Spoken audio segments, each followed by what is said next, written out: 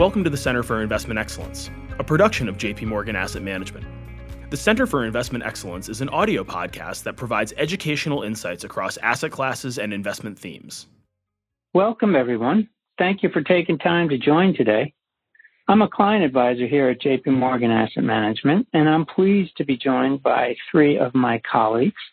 We've got Candace Chow, co-portfolio manager for the U.S. Real Estate Core Mezzanine Debt Fund and head of mezzanine acquisitions. Jay DeWaltoff is with us, who's co-head of the Commercial Real Estate Debt Group, and Neil Day, portfolio manager within the Fixed Income, Currency, and Commodities team. So over the next hour or so, we are going to have a discussion about, one, the real estate debt markets, two, how the global pandemic has created dislocations across both public and private real estate credit markets, and three, how investors can capitalize on opportunities outside sectors supported by government interventions. So with that, let's get started. Candace, let me start with you to lay the groundwork. How have you seen real estate broadly been impacted by COVID-19? Sure. Well, I would say COVID has definitely impacted real estate in many ways. If you just think about the last few months, there have been millions of Americans who've lost their jobs. Many people who have office jobs are now working from home. Businesses and retailers have closed their stores because of lockdown, and people are hesitant to travel, whether by air or by car. So all of this impacts the way we use real estate and the ability for people and businesses to pay their rent obligations. So right now, rent collections is a very hot topic in the industry, and collections have been trending lower than historicals on every asset type. So that's multifamily, retail, office, industrial, and hotels. But not all of these assets have been impacted equally, and the quality of assets has definitely been a factor in performance too. So on one end of the spectrum, you have hotels and retail assets, and they have been the hardest hit with social distancing measures and mandated closures. Hotel occupancies dropped to 20% nationwide in April, which is about 50 percentage points off of the norm. And then rent collections on retail were on average around 50%. So now grocery anchored and necessity-based retail performed far better than malls and centers with non-essential retail. And then on the other end of the spectrum, you have multifamily industrial assets. Multifamily has fared well since everybody is spending a lot more time at home these days, and rent collections have been in the mid-90s. What will be interesting is to see if there will be a residential suburbanization trend post-COVID with people working from home more and preferring to be in suburbs over urban locations. And then industrial rent collections have also been strong in the mid-90s. Obviously, the infill last-mile locations closer to cities have been a very big beneficiary with the growing reliance on e-commerce these days. And then lastly, for office, they fared better than retail and hotel assets, but not as strong as multifamily and industrial. So rent collections for the office market were roughly in the 90% range. What's interesting about the office industry is that prior to COVID, there was this trend to densify office, so to jam in as many people in as little space as possible. But in a post-COVID world, will there be a reversal of that trend if more people are working from home, or if there's just a general hesitation to work in close quarters with other people? So it's a very interesting time, and things are constantly evolving, but I would say it's definitely too early to see if there are any conclusions about how this will all impact the real estate industry long term. Okay, too early, fair enough. Jay, can you provide some color on the state of mortgage lending markets, maybe specifically commercial banks and insurance companies? Yeah, sure, John. I think, as you can imagine, all lenders hit the brakes in late March as the country went into shutdown. And this certainly caused liquidity to evaporate in a very short period of time, including the liquidity that was being provided by commercial banks and insurance companies, which accounts for approximately 50% of the annual origination volumes. I think insurance companies specifically, they look to public markets, investment-grade corporates, for example, as a proxy when they price loans. And I think when those markets gapped out, made it very challenging. And then I think on the commercial bank side, we saw a lot of corporations tap their lines of credit And that really, created some issues for commercial bank in terms of additional balance sheet capacity. Fast forward to today, I think we're starting to see some insurance companies come back to the market, albeit very selectively, now that the public market side, the investment grade corporates have calmed down and normalized. They're able to understand how to price a little bit better. But the commercial banks really haven't returned, especially the large money center banks. So that is certainly creating a lack of liquidity. Okay. So those are your traditional lenders. Candace, what are we seeing in the alternative lender space? They're similar to what Jay is saying. A lot of the alternative lenders have also pulled back or they've been sidelined too. I think for those that are not as familiar with alternative lenders, they typically include mezz lenders, debt funds, and mortgage REIT. It's roughly 10% of the lending market. So they typically raise third-party capital, and then a lot of them achieve their returns through leverage. Just so with all the volatility in the markets early on, a lot of these warehouse lenders that provide lines to these funds instituted margin calls. Earlier on with these margin calls, they were very much unexpected. They were sudden. And unfortunately, a lot of these debt funds just had a tough time meeting these margin calls. Some had to liquidate positions at losses, while others preemptively sold positions just to make sure they had enough cash on hand when that time came. Right now, the warehouse lenders are much more scarce and much more expensive. So that's really impacting the ability for a lot of these alternative lenders to write new loans. And then separately, the alternative lenders also typically focus more on transitional loans or loans backed by lower quality assets, which have had a disproportionate share of forbearance requests and performance issues. So these lenders have been very busy with increased asset management issues, just working with borrowers to modify loan terms.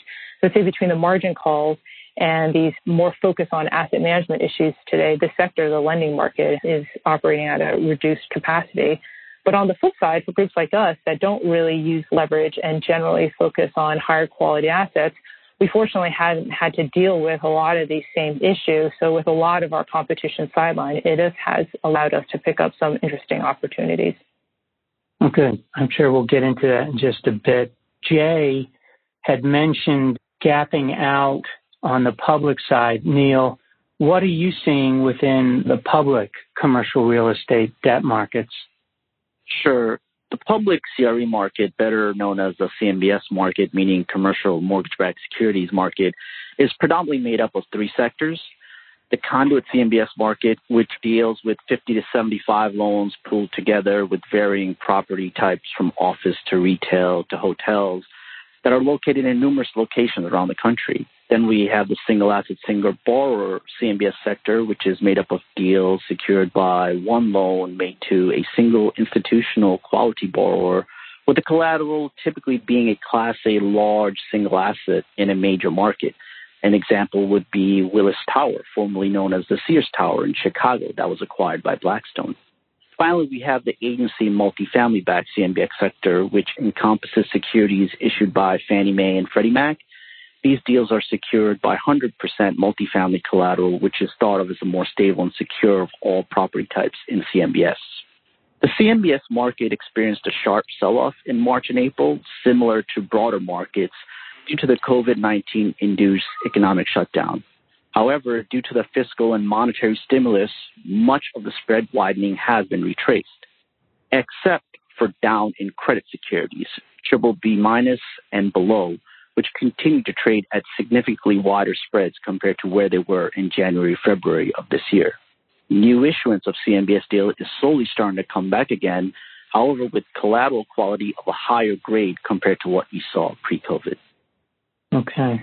So given all that as a backdrop, let's explore how we might be trying to position portfolios and where we might see some opportunity. Jay, have you seen changes to loan covenants? Absolutely. I think in times like this, if you're a liquidity provider, you have the ability to dictate the structure of these loans that really does impact or enhance, I should say, your downside protection. And so from our perspective, we've been able to include things that maybe pre-COVID the market really wouldn't allow, such as a ongoing debt service coverage covenant, which if breached allows the lender to trap all excess cash flow, limiting any distributions to equity. In addition, we closed a loan, John, I think this is interesting, in May on a multifamily that didn't really have any issues, but because of the market conditions, we're able to ask for and receive an upfront debt service reserve equal to 1 year's worth of debt service that would remain in place for at least 18 months, again, just because of uncertainty, and we wanted to make sure our downside was protected. That's comforting. And you see that kind of covenant holding through June as well for any underwriting you might be undertaking? I think it really depends on the situation. I think as the market evolves and economies start to reopen, we are seeing more competition, albeit in very select parts of the market. So I think if it's a really high quality deal, you might not see as much structure. But again, I think if there's any types of moving parts or volatility or lease-up story, whatever it might be, I think in those situations you can absolutely dictate structure and get things that you were not able to get pre-COVID. Excellent. So Candace, how have spreads changed in your world? Spreads have definitely widened, I think, across the board in the last few months. Some of that spread widening is just to make up for the drop in the underlying indices. So keep in mind, like the 10-year treasuries was in the mid-100s in the beginning of the year, and now they're around 70 basis points. And then some of the spread widening is to account for the additional risk premium in today's market. I wouldn't say those spreads have moved up proportionately, though, and the severity of that widening really depends on a bunch of factors, including the risk of the loan, the tenor, the quality, the type of the asset. But for example, like mortgages have widened between 100 and 200 basis points versus mezz, which is at a riskier point in the capital stack, has widened anywhere from 200 basis points to 400 basis points. And then there's always a flight to quality in times of uncertainty. So higher quality, stabilized assets haven't widened as much as lower quality and more transitional assets. I think Neil alluded to this in the public markets too, but I'm sure he's seeing the similar trends right now.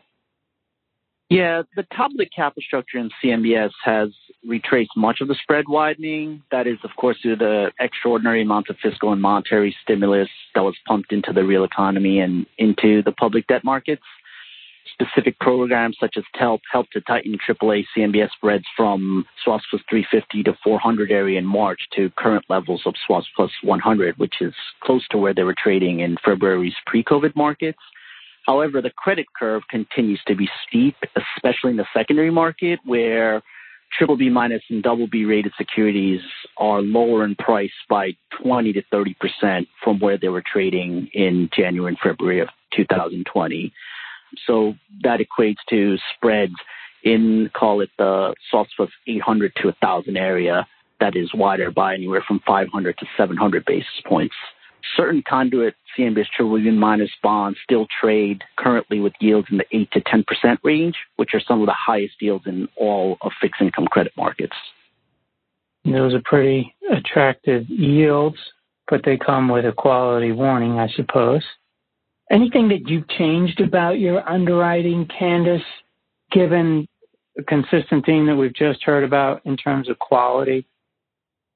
Yeah, I would say that underwriting standards have tightened. I think most lenders across the board, wherever you are in the capital stack, mortgage or mezz, bank, life co, they're being more cautious and they're underwriting loans with a lot more scrutiny today. With everything that's just going on in the market, it has shifted to a much more lender-friendly environment, though. So obviously, as a lender, I'm very happy about that. But as Jay mentioned earlier, you are seeing stricter covenants today. And then we're also seeing a reduction in leverage because lenders are just taking a heavier hand to underwriting.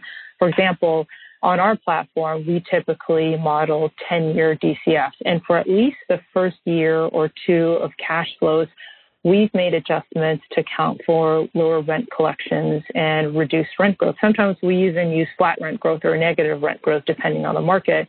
And then we'll also stress test our cash flows with extended periods of vacancy, higher concessions, increased leasing costs, and so on, just to make sure that we're lending against really resilient assets.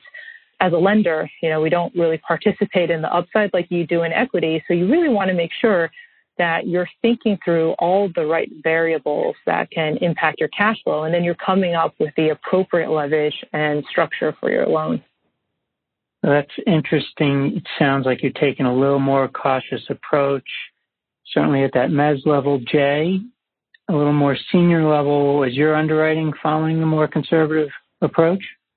Yeah, absolutely. I think at the mortgage level, across the active lenders in the space, we're certainly seeing what we're calling trading up in value, where those lenders that are back in the market that maybe were lending at 65% or up to 65% are now down to 55% and are obviously proceeding with a great amount of caution. Certain lenders are even just focusing almost exclusively on multifamily and industrial property types just because they believe that those are easier property types to underwrite in this environment. So our approach, I think, generally is following in line with that strategy. However, I think we are also looking at some select opportunities to look at some shorter-term bridge lending where maybe there's some temporary disruption caused by COVID, and we can deliver very attractive risk-adjusted returns for our investors in those situations. Excellent. Candace, I'd love to discuss your thoughts on finding better attachment and detachment points on secondary debt. Do you have any thoughts on that and non-performing opportunities? Sure. I think everything Jay is seeing on the mortgage side, obviously, it benefits Mezz too. So to his point, when senior lenders are delevering from, call it 60% pre-COVID, now down to 55 and 50, what that means is that it basically allows mezz loans to start at a lower and more secure point in the capital stack. And just like senior lenders, mezz lenders are also pulling back on leverage too, as a function of some of the more scrutiny we're taking in underwriting. Generally speaking, I would say mezz loans typically went up to around 75% LTV, and now we're topping off around 70% LTV. So if you compare pre- and post-COVID capital stack, pre-COVID, mezz started what we call attached at 60% and detached at 75%, versus now we're attaching around 50% and then we're detaching around 70%. So we've not only delevered the whole position by 5 percentage points, but we've also increased the total share of the capital stack, which makes the position even more secure. But just going back to my comment about spreads earlier, right now, on high-quality, stable mezz paper, it's generally achieving yields between 7 and 10%, and all that is the current income. So the value proposition to a mezz lender today is very strong because you're deleveraging your position, but you're also picking up additional yield. And as you say that, it probably goes without saying, you probably alluded to it, but you're talking about the same quality of property and location, but at a much more conservative attachment point, right? That's right. So everything is working in favor of lenders today, where you can stick with the same quality or move up in quality. You can delever, increase your yields, plus you can ask for stricter loan covenants in today's market. Excellent. Neil, we have CMBS conduit triple Bs and certain single asset, single borrower triple Bs. How have they done in this risk rally? Sure. So the conduit triple B minus and the single borrower triple B minus, double B minus sectors have lagged the broad risk rally. As I alluded to before, they continue to trade with yields in the 8 to 10% range, spreads wider by anywhere from 500 to 700 basis points from where they were trading in February of 2020. Of course, there are fundamental reasons why it has lagged. We expect CRE, especially the property types in CMBS, to be heavily impacted from the change in travel and consumption habits. Indeed, the 30-plus day delinquency rate has jumped to 8% for the conduit CMBS universe. However, in that large swath of the market where prices are significantly lower in the conduit BBB minus and SASB BB minus space, we do see opportunities for investors to generate significant returns over the course of the next few years if one has a strong credit underwriting team which can pick the right investments. Let me just ask Neil, just to follow on here, I'd love to hear what you're thinking about the quality of new issuance in CMBS. To this point, we've been talking about existing. What are you seeing that's new? and what do you think about it? Yeah, so the CMBS market, the conduit market, has issued 7 deals since the March-April shutdown. These deals are of higher quality and lower leverage compared to the deals we had seen in pre-COVID markets. Assets in these deals are mostly Class A properties located in strong locations, owned and managed by institutional sponsors. The leverage is also lower, with deal-weighted LTVs of 35 to 50% currently in these deals, whereas previously they could be anywhere close to 60 to 65% weighted LTVs. Also, in the current batch of new issuance, there is little to no retail nor hotels, so the probability of your loans defaulting is significantly lower versus what we saw pre-COVID. And you were saying earlier that the TALF program from the Fed was designed to keep spreads or help keep spreads tight. That opportunity has pretty much gone away. How would you characterize that again? Sure. So the TALF was, the $100 billion loan facility that the Federal Reserve Bank of New York set up to inject normalcy into the public markets. It was intended to deploy loans earmarked for institutions which can access the loan facility and purchase AAA-rated securitized bonds, and including secondary CMBS. I think that has helped tighten spreads tremendously to the point where I'm not sure the TALF funding is going to make sense for new entrants, because spreads are only 20 basis points wide to where we were in Jan and February. So they're currently at SOFR 100 area, tighter by 200 basis points to 250 basis points from the wides in March and April. So the Fed has done its job.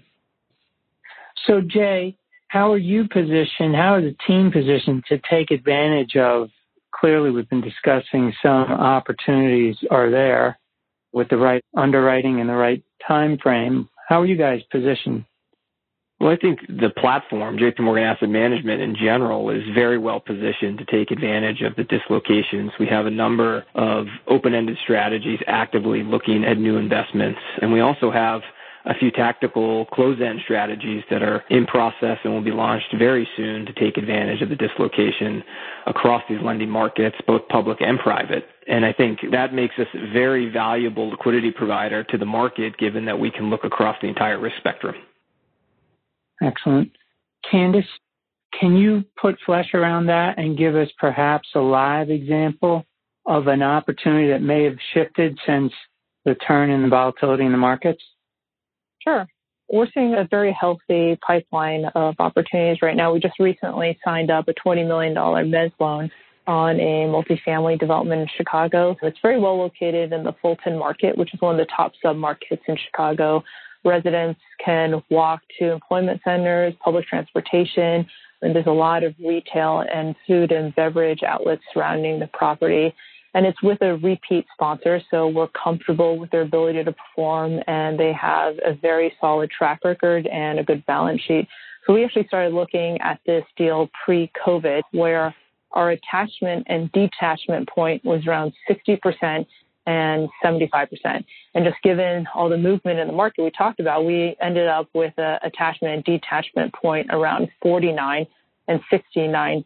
So we've delevered the overall position, and then we also created a larger piece of the capital stack. Originally, pre-COVID, we were talking about pricing around LIBOR plus 700 basis points, and now we're talking about pricing in LIBOR plus the 950 basis point range. So with fees, typically you receive an origination fee and the coupon. Our total return on this deal is around 12%, and that's all current income. There's no PIK structure or accrual structure. So it's a very exciting opportunity. We're glad we signed it up. Excellent. That's quite a pickup in return. And you would say the underlying tenant base is the same level of risk as well? I would say so. It's the same quality that we normally would have looked at pre-COVID, and it's multifamily, which is, as we talked about, our most favorite asset class because people always need a place to live, and rent collections nowadays are the strongest out of all other asset classes. Let me ask Jay, we've discussed some left out property types, hotels, for example. Mm-hmm. Have you seen any indicative pricing for the leisure world? Yeah, I have not. I think we've been generally pretty cautious on hospitality. I think it's obviously there's a lot of volatility with that asset class, and you effectively you have to release your property every single day. So, we only really have 2 hotels across our entire portfolio, but I think it's going to be really, really hard for anybody who's got a hotel and needs financing right now to get anything remotely attractive. Maybe if you could afford to pay 7 to 10%, you might find a mortgage lender out there that can, highly structure a deal and get something done. But I just haven't seen anything. We have seen a little bit of activity on the retail side, though. I think, as Candace alluded to in her beginning comments, I think for a strong grocery-anchored retail property, I still think you can get, a decent bid. I think it's going to be low leverage, just like everything else, and you're going to pay more in terms of spread than you would for a multifamily or an industrial property, but we have seen some lenders show some interest in that property sector. Excellent. I was just going to add to your question there. For kind of the lesser favored asset classes, especially now like hotels, all the pullback we've mentioned is even more extreme. So senior lenders are pulling back from 60 to 50 on office and multi. They're going to be pulling back from 60 to 30 or 40% on hotels if you even have a bid on that. So there might be some opportunities there, but the pullback is much more extreme the further out you go on the risk curve. Excellent. Question with regards to geographic preference. Are you seeing more opportunities in any specific geographic area or penalty for any specific geographic area in the U.S.? Candace? I would say there's probably more of a pickup in some of the suburban markets right now, just with people wanting to get out of some urban locations, which has been hard hit by COVID. I think we'll see some good opportunities in the multifamily space in suburban markets there. I think at least for the short term, we're finding that potentially urban areas with like multifamily high rises, there's going to be a little bit of a pullback, but it's hard to say if that's all going to be long term or if that's just temporary with just the heightened nerves with COVID going on.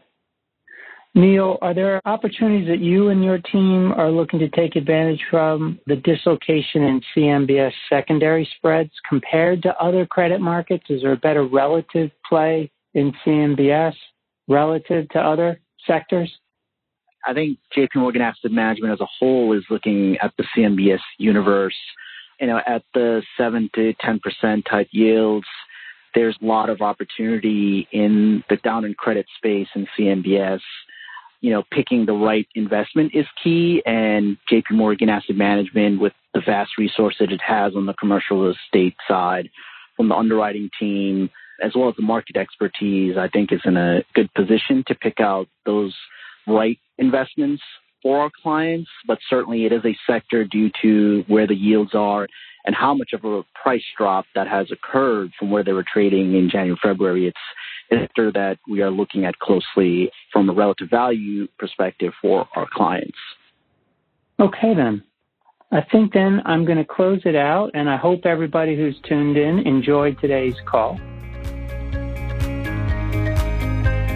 For institutional wholesale professional clients and qualified investors only, not for retail use or distribution, not for retail distribution. This communication has been prepared exclusively for institutional, wholesale, professional clients and qualified investors only, as defined by local laws and regulations. The views contained herein are not to be taken as advice or a recommendation to buy or sell any investment in any jurisdiction, nor is it a commitment from JP Morgan Asset Management or any of its subsidiaries to participate in any of the transactions mentioned herein. Any forecasts, figures, opinions or investment techniques and strategies set out are for information purposes only, based on certain assumptions and current market conditions, and are subject to change without prior notice. All information presented herein is considered to be accurate at the time of production. This material does not contain sufficient information to support an investment decision, and it should not be relied upon by you in evaluating the merits of investing in any securities or products. In addition, users should make an independent assessment of the legal, regulatory,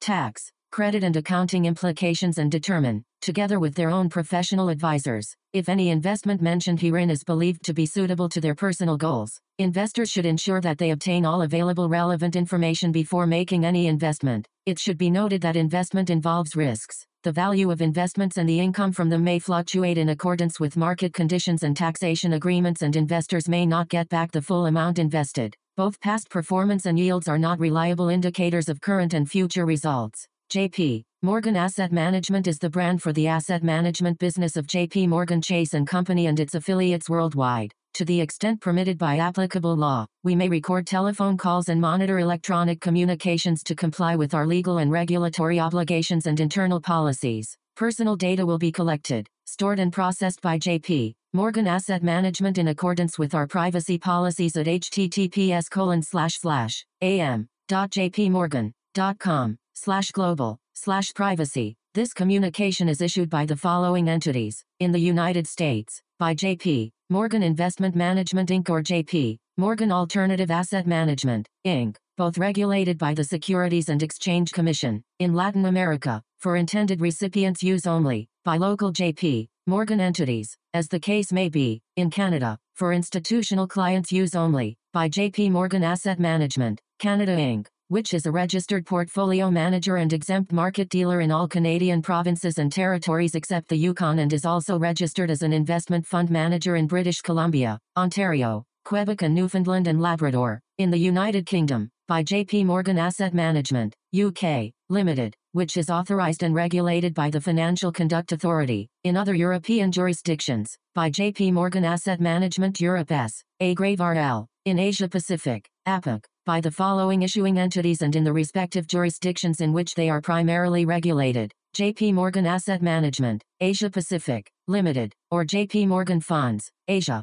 Limited, or J.P. Morgan Asset Management Real Assets, Asia, Limited, each of which is regulated by the Securities and Futures Commission of Hong Kong. J.P. Morgan Asset Management, Singapore, Limited, Company, Reg. Number 197,601,586K, which this advertisement or publication has not been reviewed by the Monetary Authority of Singapore. J.P. Morgan Asset Management, Taiwan, Limited, J.P. Morgan Asset Management, Japan, Limited, which is a member of the Investment Trusts Association, Japan, the Japan Investment Advisors Association, Type 2 Financial Instruments Firms Association and the Japan Securities Dealers Association, and is regulated by the Financial Services Agency. Registration number Kanto Local Finance Bureau, Financial Instruments Firm, number 330, in Australia, to wholesale clients only as defined in Section 761A and 761G of the Corporations Act 2001, Commonwealth. By J.P. Morgan Asset Management, Australia, Limited, ABN 55,143,832,080, AFSL 376,919. Copyright 2020 J.P. Morgan Chase & Company, all rights reserved.